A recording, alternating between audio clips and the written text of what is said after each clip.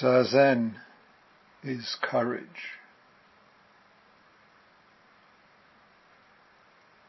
Practice requires courage.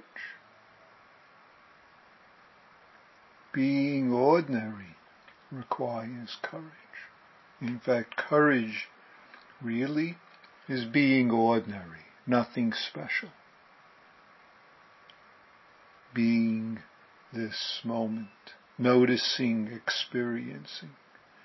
This is nothing special courage. Courage is experiencing body-mind moments as is. Even experiencing arising anger, greed, regrets, fears. Sitting, zazening, in the midst of them, through them, if I say it in that way.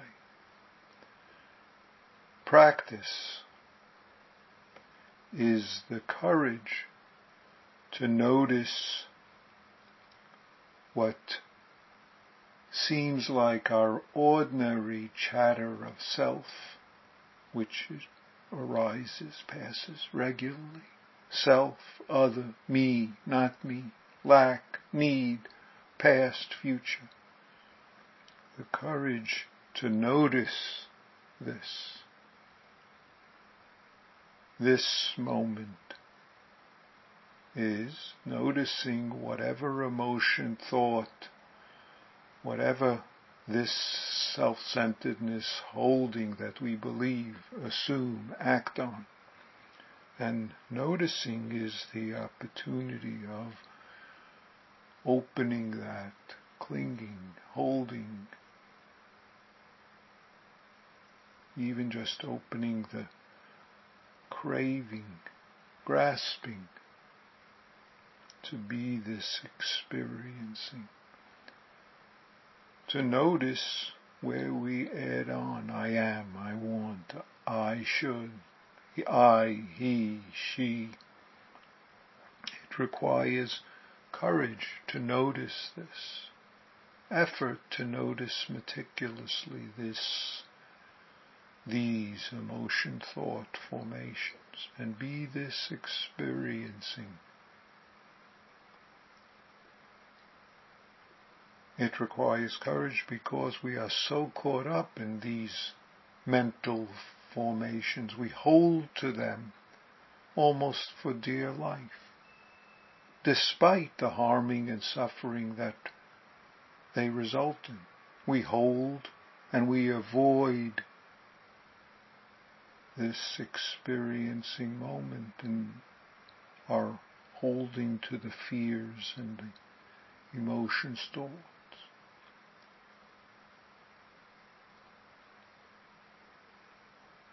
And, of course, these fears become us when we refuse to notice, much less experience the nuances of them. These fear, refusal, avoidance, which are just habitual reactions, become us despite how painful and harmful it is to crave and cling. Despite how we suffer and cause suffering, this becomes our life if we refuse this experiencing, this life of the moment. The craving for self-centeredness, the caught-upness of it, requires fortitude to face, fortitude and courage to seemingly step back from it so as to notice and let go and be this zazening moment. In fact, this is zazening effort. It takes courage to stay with this, experiencing, even being what may be painful, hard, to be what we'd rather turn from, to be what we are, rather than holding to the believing and going along with our believing thoughts. emotions. This is all the more so if we seemingly benefit from those and justify in them or have a charge in the emotion thought. It takes bravery to turn from this, what we can call self-story, to be this experiencing, to rest as this icy couch moment. Icy couch resting is ongoing practice.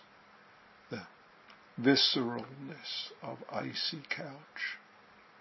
Maybe not even noticing the articulated thought, emotion, circumstances in the midst of this staying with the icy couch, which is, in a sense, you could say, deeper and more immediate in this experiencing. At other times, the thoughts, emotions are like rapids and swirls, which are the icy couch, even as we're being buffeted by them over and over, as we submerge into them as this icy couch, even as our very fiber of life wants to run from this. Our body-mind recoils from this moment.